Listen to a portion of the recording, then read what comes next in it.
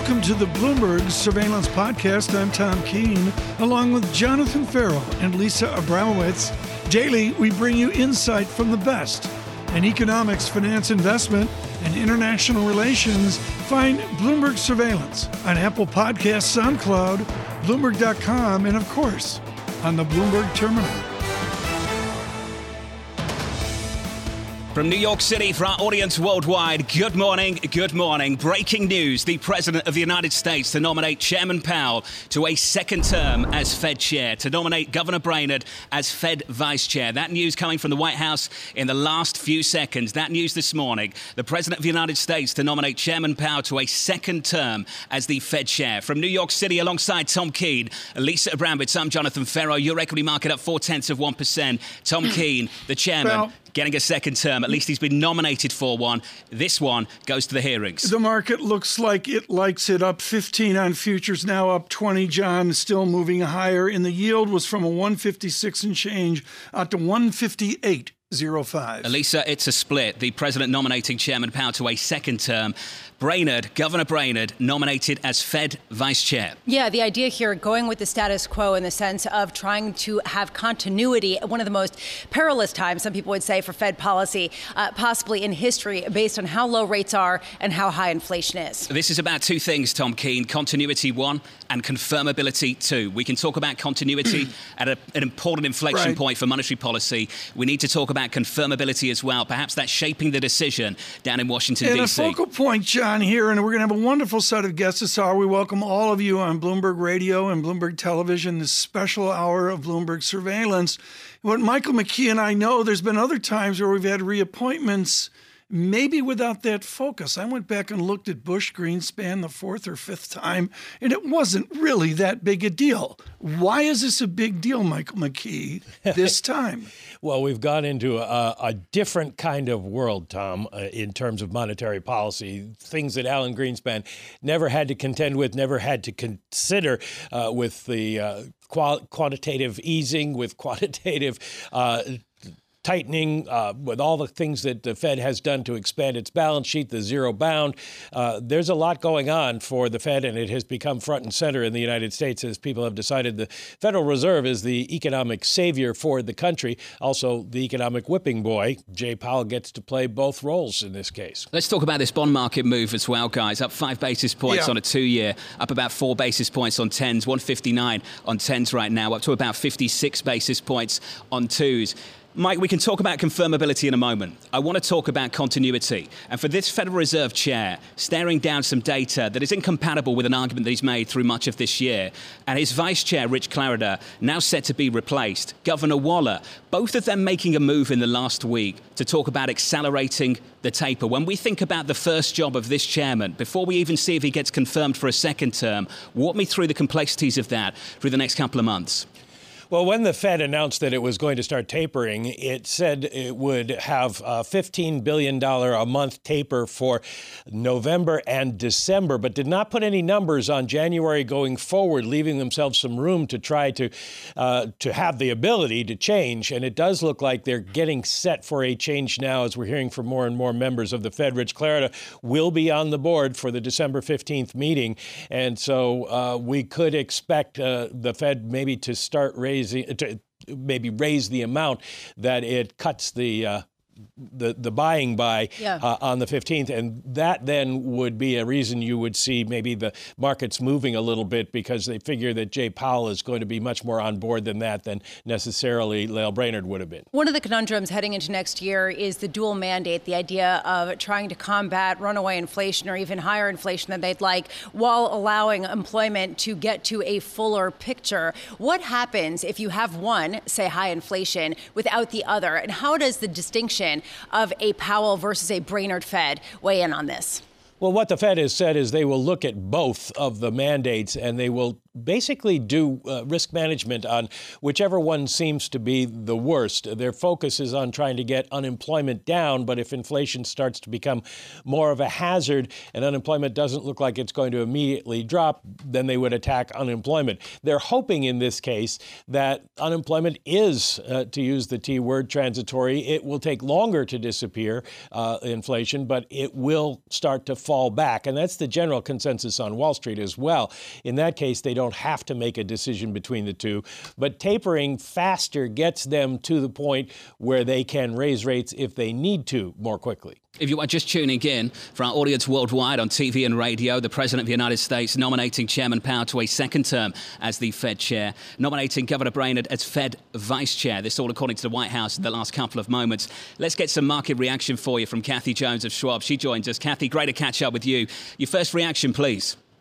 I think this is a don't rock the boat move. It's consistent with, the long history at the Fed. Usually Fed chairs are renominated, and it looks like probably there was a thought at the White House that this fighting a battle perhaps over Brainard was not worth a fight worth having at this stage of the game. Kathy, let's talk about the move in this bond market. 10-year yields up 4 basis points, pushing 160 again. The more interesting move for me is pushing 60 basis points to the front end on twos, up by 5 basis points to 56.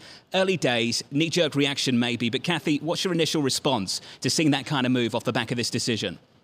Yeah, clearly the market is looking at the likelihood that the Fed will increase the rate of tapering and move up the timing of the first rate hike now that Powell has been renominated and you've kind of cleared the decks in terms of policy, decision making going forward.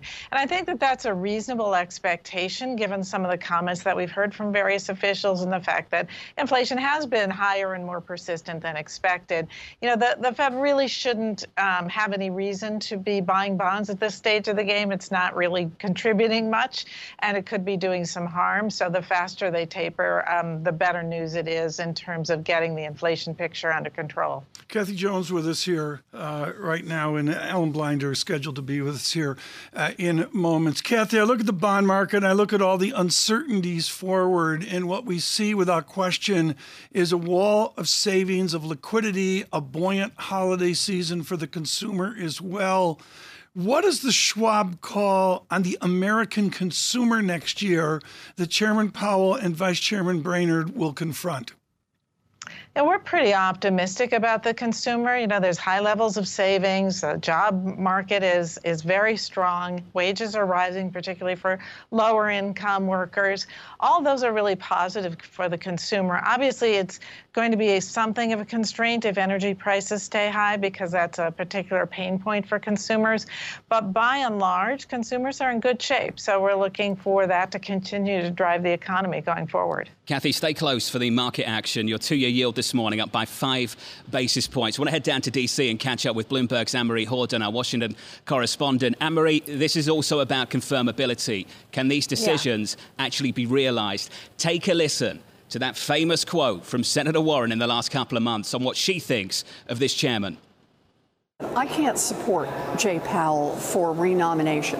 So my view is he ends his term, we put somebody else in place, and I think the Fed is going to be better off, and I think our economy is going to be safer. Senator Warren, Anne-Marie, called him a dangerous man. This president going against the wishes of some of these Democrats. Can you walk me through, just set the stage, frame it for us, what the next couple of months could look like trying to make this happen? Well, the progressives are certainly waking up, probably unhappy with this decision, like Senator Warren, who did call Jay Powell a dangerous man. But also on Friday, Senator White House coming out with a statement as well. They wanted a new pick at the top.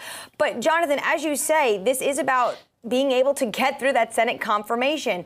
Jay Powell was confirmed 84-13 in 2014. Many of those people are still in the Senate that are going to be able to push forward. He has bipartisan support. Many credit him to being able to bring the U.S. economy out of the pandemic. And then you look at Brainard in 2014, she received 61-31. So you already see from their previous nominations and Senate confirmations that Chair Powell had a much easier time in the Senate. So that's potentially part of the decision making. Also, he was able to remain with going with Chair Powell, he was able to have this continuity at the top of the Fed, where his predecessor, Trump, decided to get rid of Janet Yellen and elevate Powell. Now, this is something that he likely is going to tout, that he wanted to make sure that the Fed remains independent. At the same time, he's giving a nod to the progressives by making sure Governor Brainard gets a top spot, and she is. Yeah, but Anne-Marie, do we have a sense of what the main hang-up President Biden had with just renominating Jay Powell, say, a month or two ago?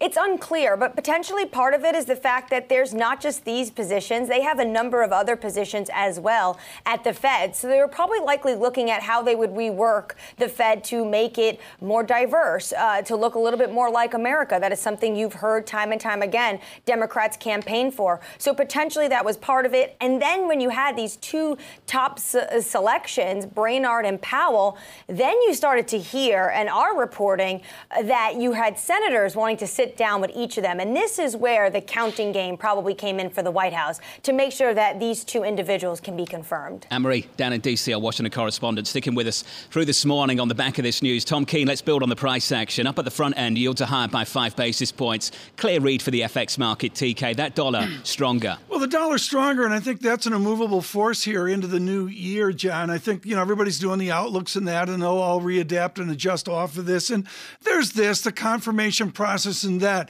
John, the dollar's the global system, and it is a vote today for what President Biden did. A 96 handle on the DXY, the Bloomberg Dollar Index, Lisa, a broader read of that US dollar. More broadly, it's stronger. The idea that if they raise rates, that will end up leading to a money flight into the United States.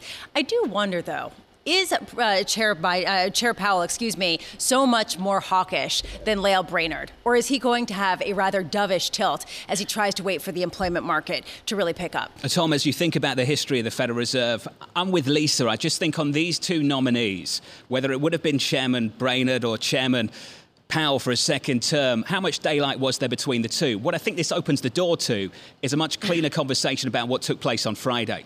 Off the back of those discussions about accelerating the taper, now we can have a real conversation, not about a lame duck chairman in December, but a conversation, Tom, about pushing things forward and maybe pushing things forward a little bit more quickly. I think they will be data dependent, John. I understand the parlor game of taper and rate rise and Matt Luzetti on with Deutsche Bank. They're July-ish now, I should say, on some form of rate move. But, John, to me, it's a boom American economy. Frankly, the comments of Dana Telsey on the American consumer are just as important as Matt Luzetti of Deutsche Bank. To what extent, though, Lisa, right now, are they data dependent? Are they going back to being forecast dependent? Because everything I hear from them is about the future. In the future, this will happen. If we were truly data dependent and we were looking at the data right now, we'd be saying things are stickier, they're broader, and maybe we were really quite wrong about our forecast of what would happen with inflation through the year. And the employment market perhaps is a bit hotter than we previously expected. You raised a really good point, John. The idea that Fed Vice Chair Rich Clarida basically talked Friday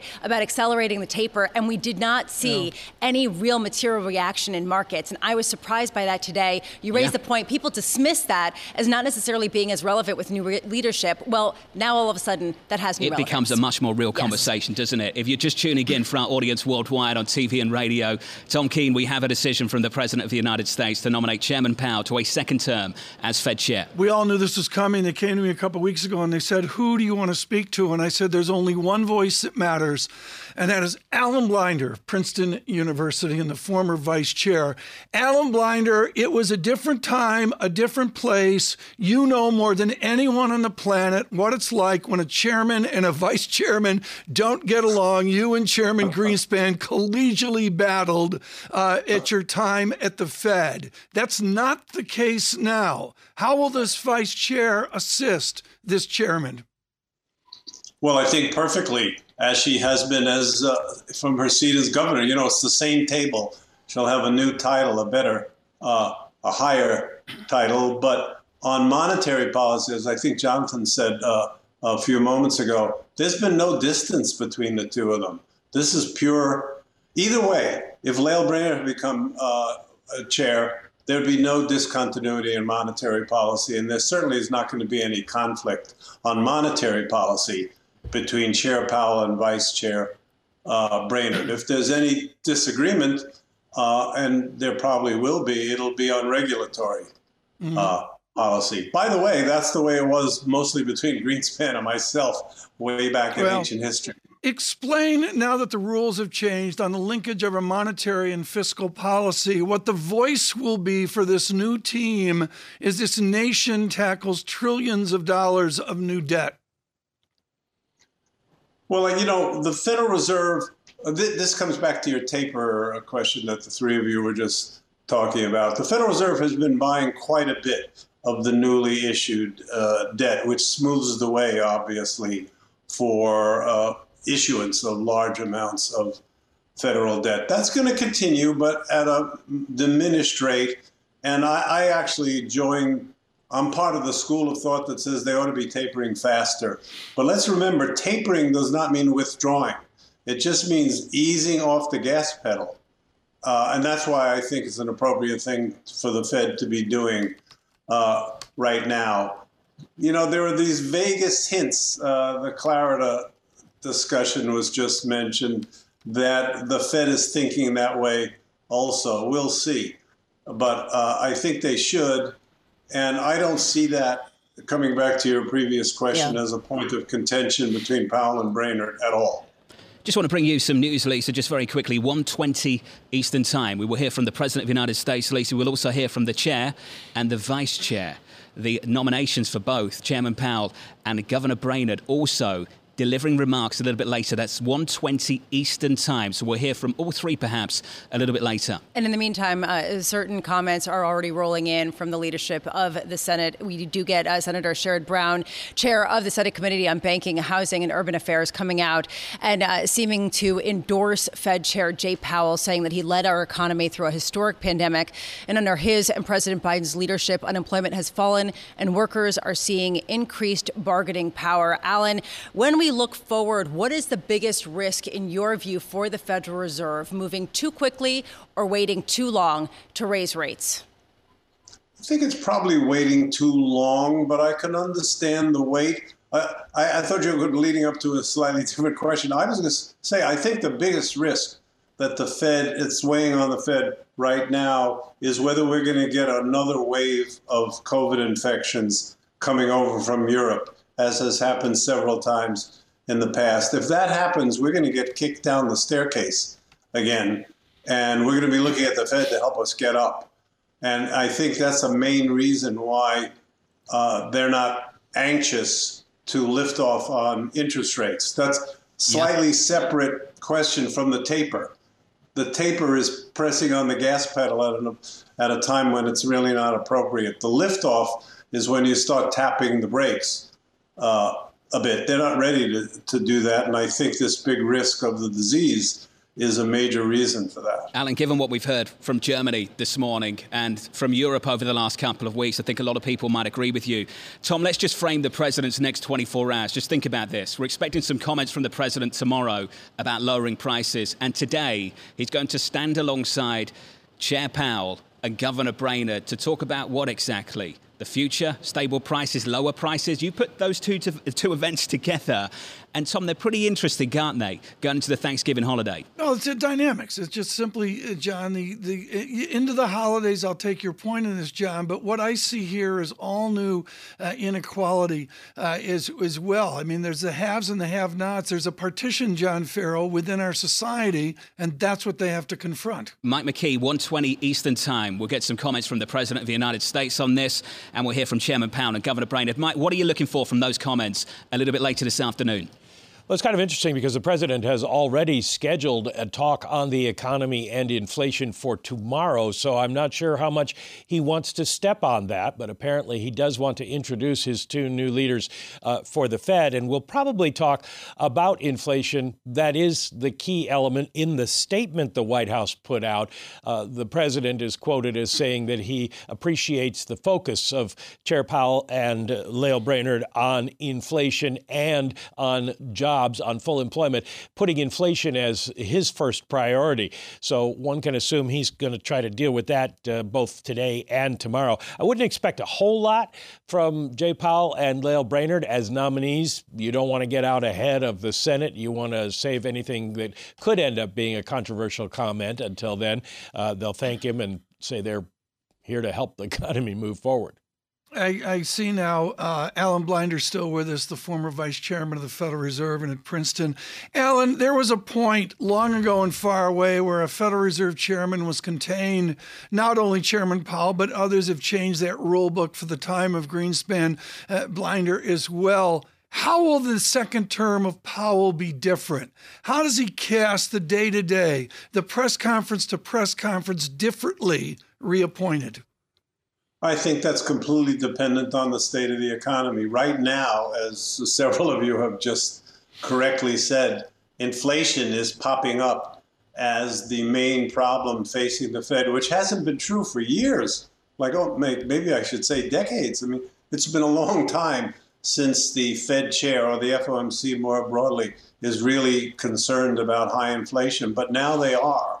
And so I think for that reason alone, you'll see a different tone of rhetoric coming out over the coming months. And eventually, everybody's guessing when, a liftoff on interest rates to try to slow things down a bit and counter the inflationary surge. That guessing game continues this morning with your 2-year, your 5-year, the yields on both at the highs of 2021, Lisa, off the back of this decision. Some comments from Secretary Yellen, the former Fed chair, of course, saying she's pleased with Powell-Brainerd nominations.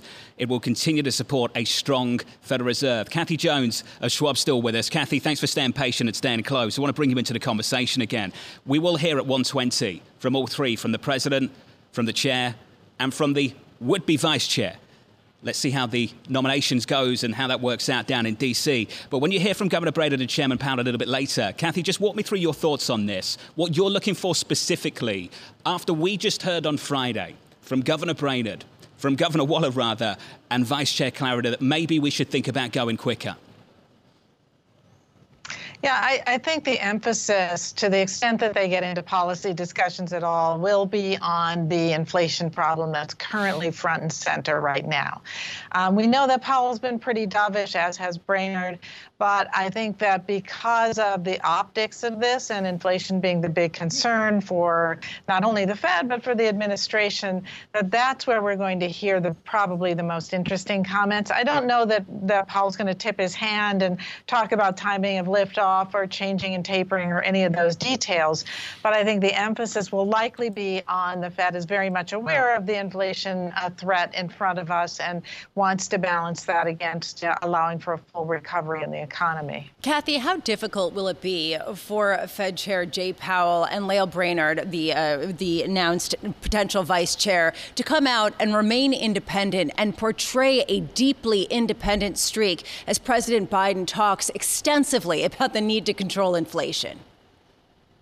Yeah, I don't see that as a huge problem. I think that people will read their comments the way they want to read them from a political perspective.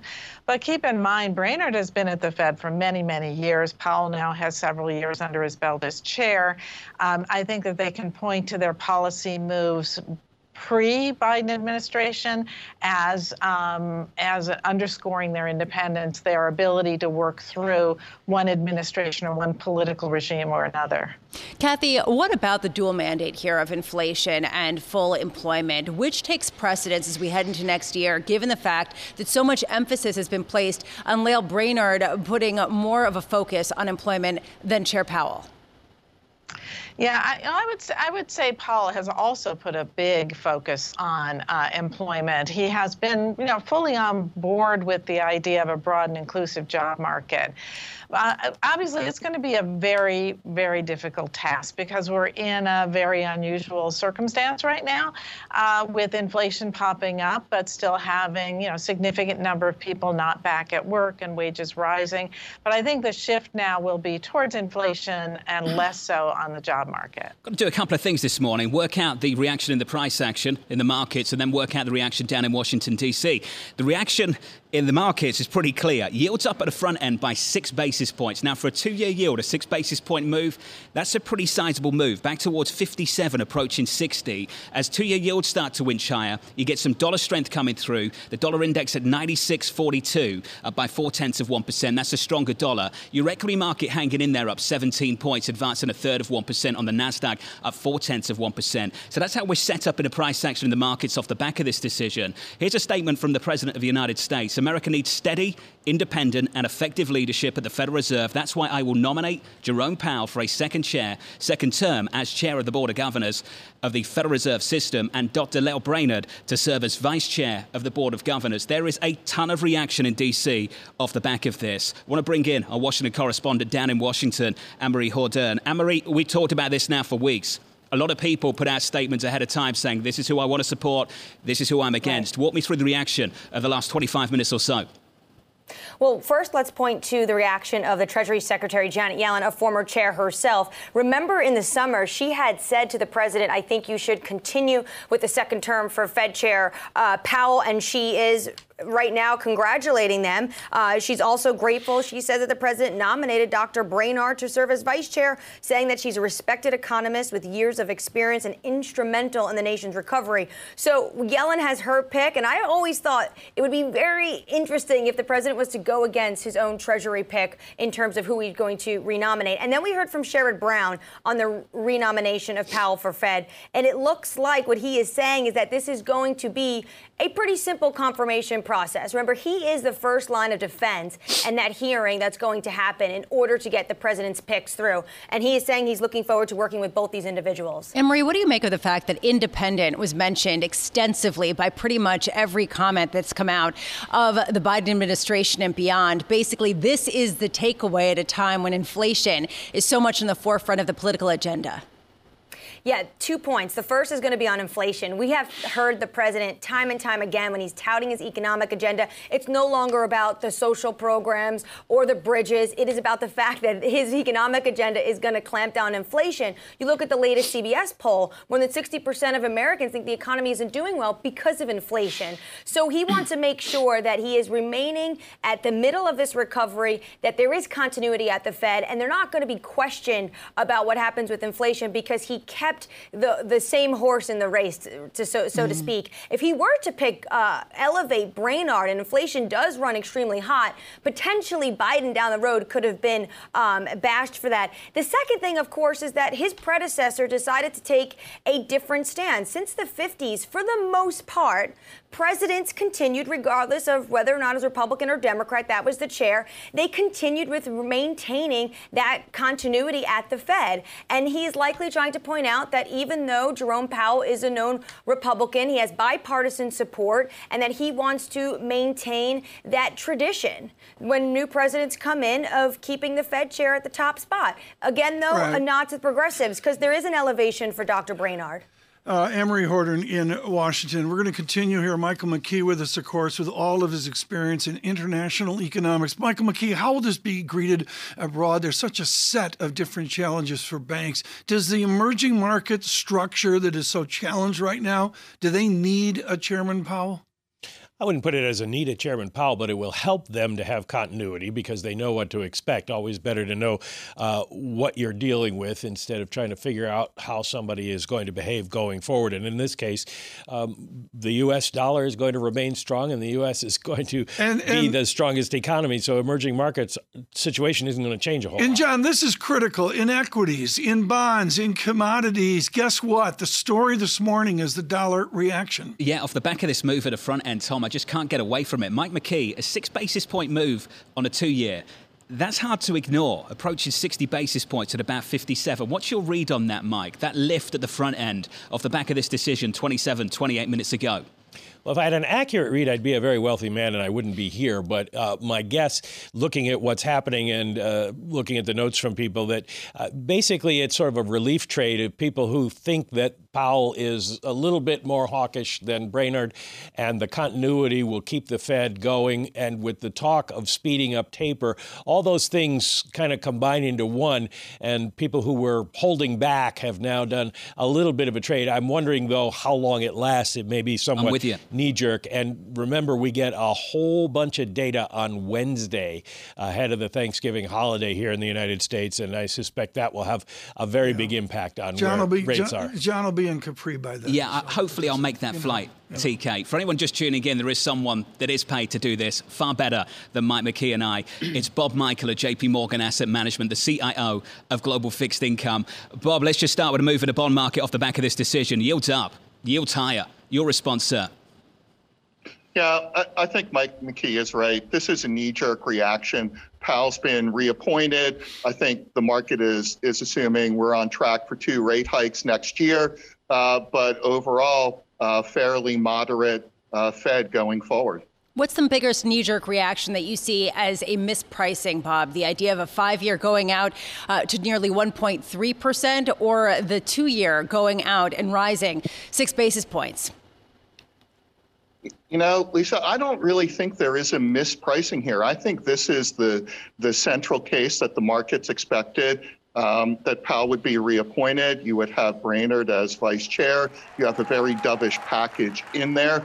I think what you have to look at are risk assets, and credit is doing well. Equities obviously had a nice bounce. You've got a Fed in place for the next several years that's going to be very patient and tentative about normalizing.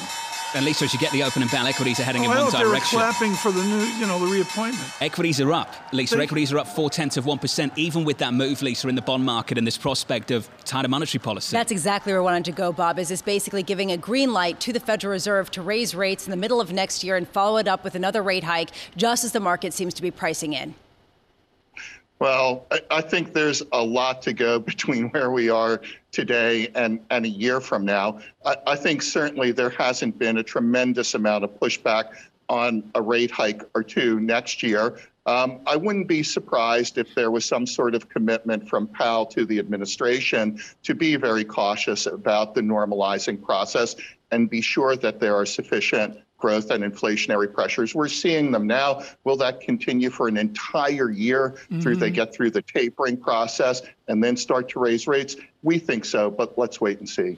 Michael, JP Morgan with arguably the essay of the weekend, trying to game out our future on inflation. And what it comes down to for our viewers and listeners is a tip point on the 10-year yield. Where in your head is the critical level of 10-year yield where things change?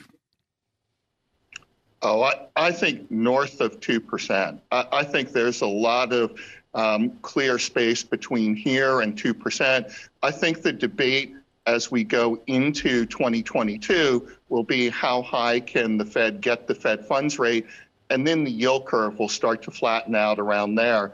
2% seems like a pretty good stopping point. Build in a slight term premium, call the band 2 to 2.25%. I think we get there over the next several months. Over the next several months, we hit an important and emotional point. What's the experience of JP Morgan on what that will do to issuance, to the dynamics of the market that we don't look at each and every day? Well, you should see issuance continue to come at a very high rate. When we talk to borrowers, they're cognizant of the fact that growth and inflation are picking up, that the Fed will begin to lift rates, that their funding rate will go up. So they're starting to put in place additional amounts of long-term funding at what they feel are secularly low rates. We are with Bob Michael at JP Morgan Asset Management, the CIO of Global Fixed Income. Off the back of this decision from the White House, the President of the United States to nominate Chairman Powell to a second term of the Federal Reserve and elevate Governor Brainard potentially to Fed Vice Chair. The reaction in the market's pretty clear. Yields higher through the curve, particularly at the front end of the curve. That means a stronger dollar. And at this equity market open, up by about 22 on the S&P, advancing 0.5%. If you break down the sector price action, there is a big tilt higher. in the financials. The banks, Lisa, ripping. The financials up 0.9% off the back of this bond market move. And this really speaks to the idea that banks hinge particularly on that front end rate that gives them more net interest income. What is interesting, if you look at the yield curve, it is flattening. If you look at, for example, the gap between 5-year and 30-year treasuries, it is actually the narrowest it's been since March of 2020. So long term, this is perhaps a more dampening effect on longer term inflation expectations and yields. Bob Michael, December 15th, when the Federal Reserve meets and we get a news conference, I've got no idea when the hearings are. What are you looking for around that time, at a time when the Fed chair is looking to get confirmed for a second term? Well, we've been talking about that, and it looks as though the reappointment process, since he's the current sitting Fed chair, could take no more than 2 months. I would expect very dovish rhetoric coming out of the Federal Reserve between now and, say, mid-January until the reappointment has gone through Congress. So, Bob, what do you think of that now with Vice Chair Clarida potentially just unleashed? He can say whatever he wants to say. He made a move on Friday to talk about maybe we need to discuss the taper pace. Governor Waller's already out there saying the same thing. How do you bat that away in the middle of December? Do you know what? I love hearing to the former FOMC officials. They're so candid and unlike anything we've seen when they've been sitting. But you know what? It doesn't really matter. You have a reappointed chair, you have a new vice chair, and the vote will coalesce around them going forward. Do you think it compromises the December 15th decision? Bob, the way you see things right now, they're going to have a new set of forecasts, a new dot plot. Those forecasts have got to be adjusted for the incoming inflation data. Do you think it compromises that meeting? I don't think it will. I think that the expectation for that meeting all along has been, boy, we can't wait to see the dot plot. I wonder where those will be. But because they've just begun the tapering process, all the commentary and rhetoric around it will still be somewhat dovish. That, things could still be transitory. They don't want to rush into starting the rate hike cycle. Those are two distinct and separate things until a lot of the lost unemployment has been recovered. Extending beyond futures, John, what I see here is SPX up 27 points, Dow up 156 points, even the VIX coming in with a vengeance. Michael McKee with us, along with some wonderful guests to come in the next 25 minutes. Michael McKee, the market votes. The market is voting, and as Lisa mentioned, an interesting move for banks going higher.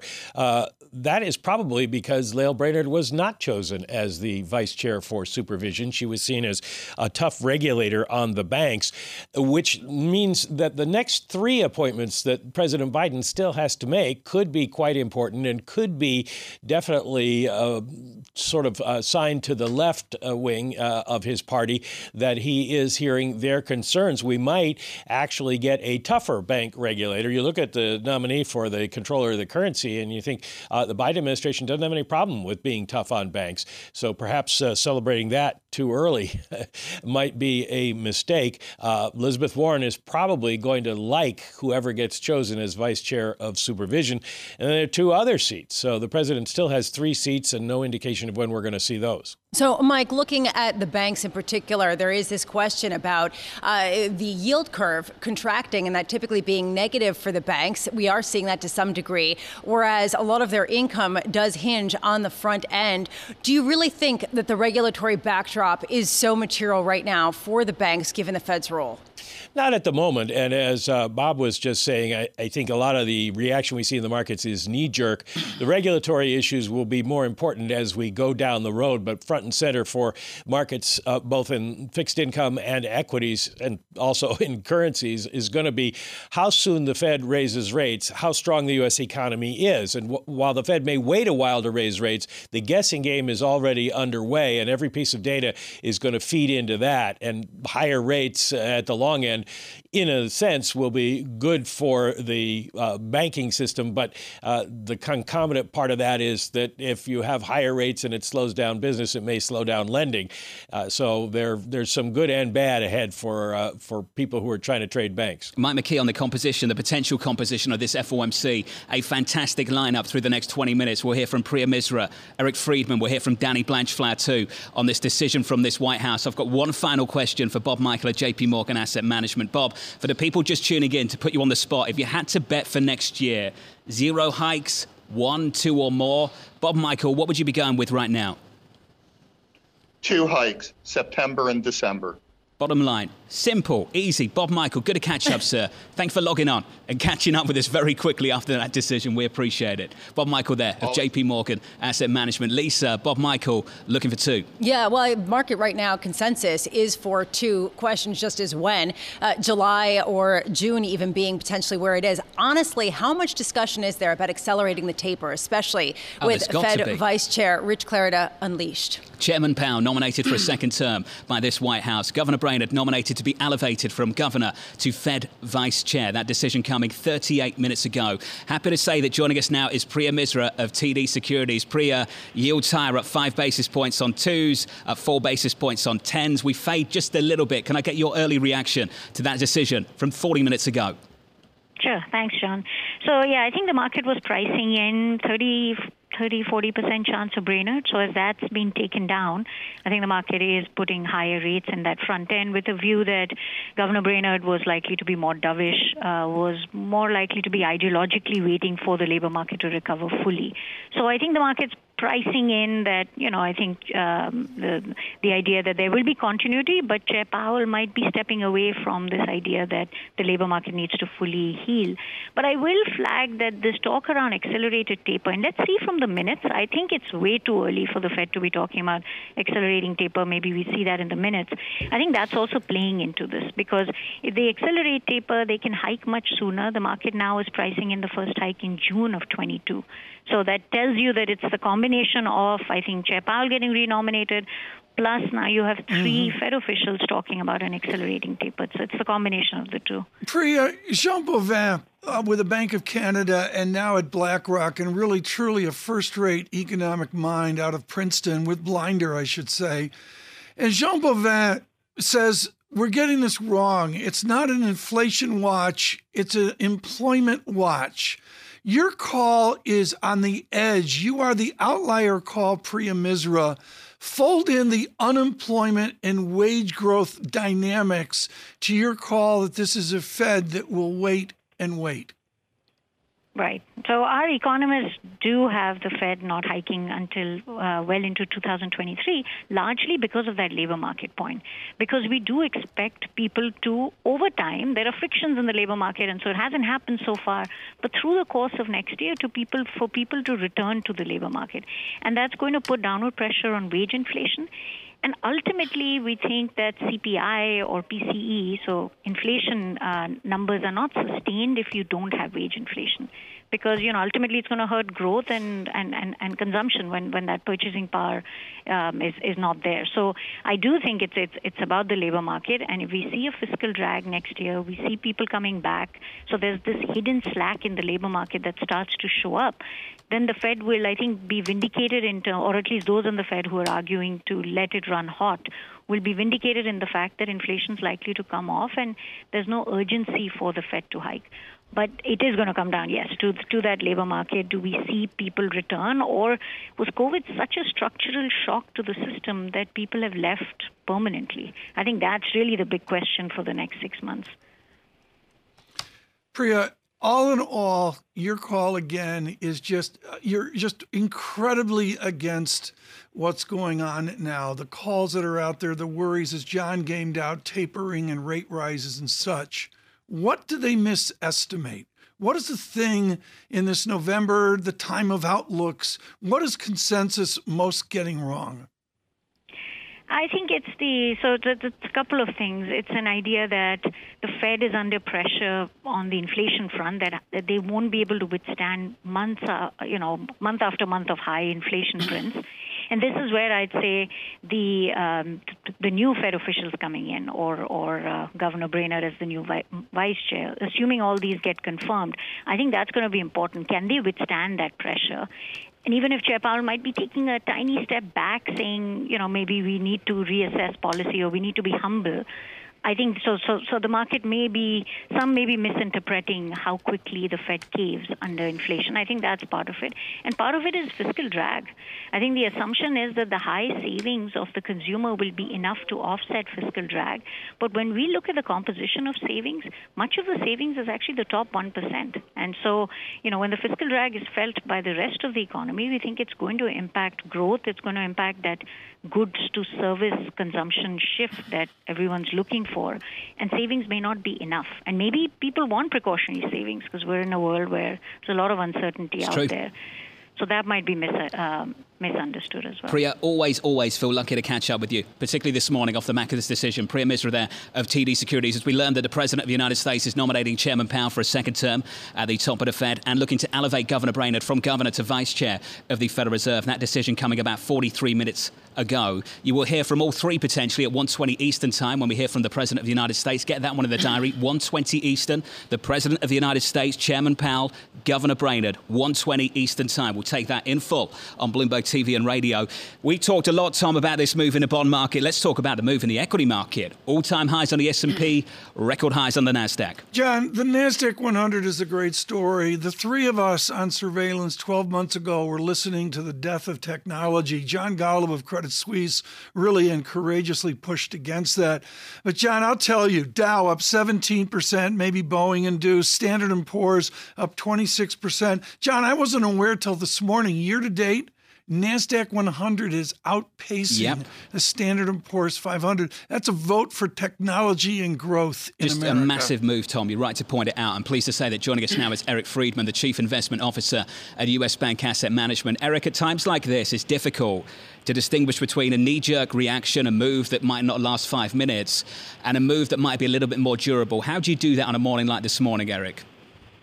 Hey, Jonathan, good morning. Thanks so much for having me on. I think your point is well taken. I would say that some of the movement in both the financial sector plus small caps this morning is a reverse of what we saw the past, let's call it 6-7 trading sessions. Those were the spots of the market that were really under relative pressure. And so I think that part of today's, let's call it sigh of relief, if you will, from the reopening trade is the idea that we will have some continuity.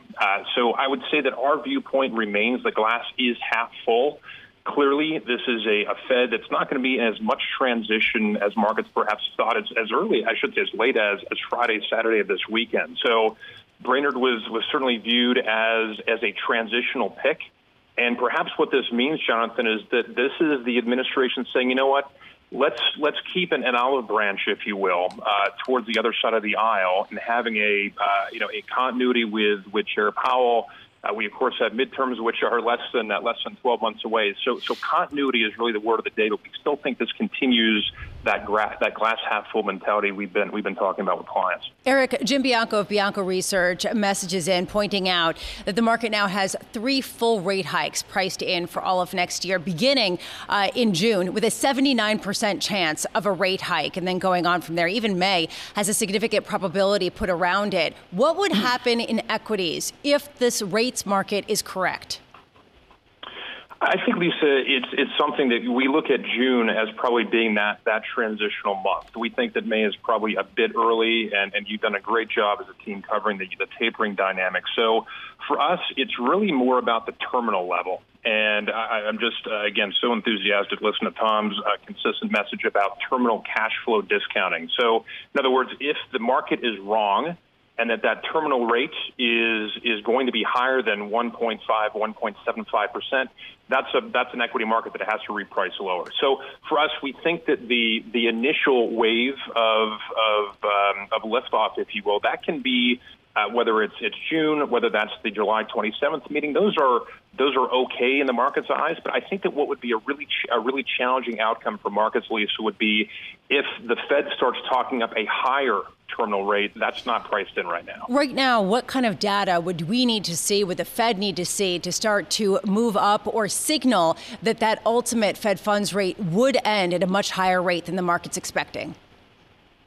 Lisa, with a Powell-driven Fed, employment data is going to be just mission critical. He has gone out of his way to signal that is that's the marker he's paying most close attention to. So if we see labor force participation pick up, if we see people move away from the sidelines and actually into the market, but also into the jobs market, but then also into a more widespread set of jobs, that would be the critical level that we think would be the signal, if you will, that Chair Powell says, you know what, we thought the labor market would be stubborn. They're not, and we may have to raise rates faster as well as higher. Eric Friedman, thank you so much for joining us this morning. Greatly appreciate it as well. Joining us now from Dartmouth College, of course, a gentleman who has sat with the Bank of England and is definitive on our monetary theory, our employment, and our wages. David Blanchflower joins us this morning. Hi, Professor Tom. Blanchflower, thank you so much. Sure. What this comes down to, and Jean Boivin, of the Bank of Canada, and I believe a team that lost to Dartmouth in Ivy League football this weekend from Princeton as well. Yay. Jean Boivin made very clear this is about jobs. That is your wheelhouse.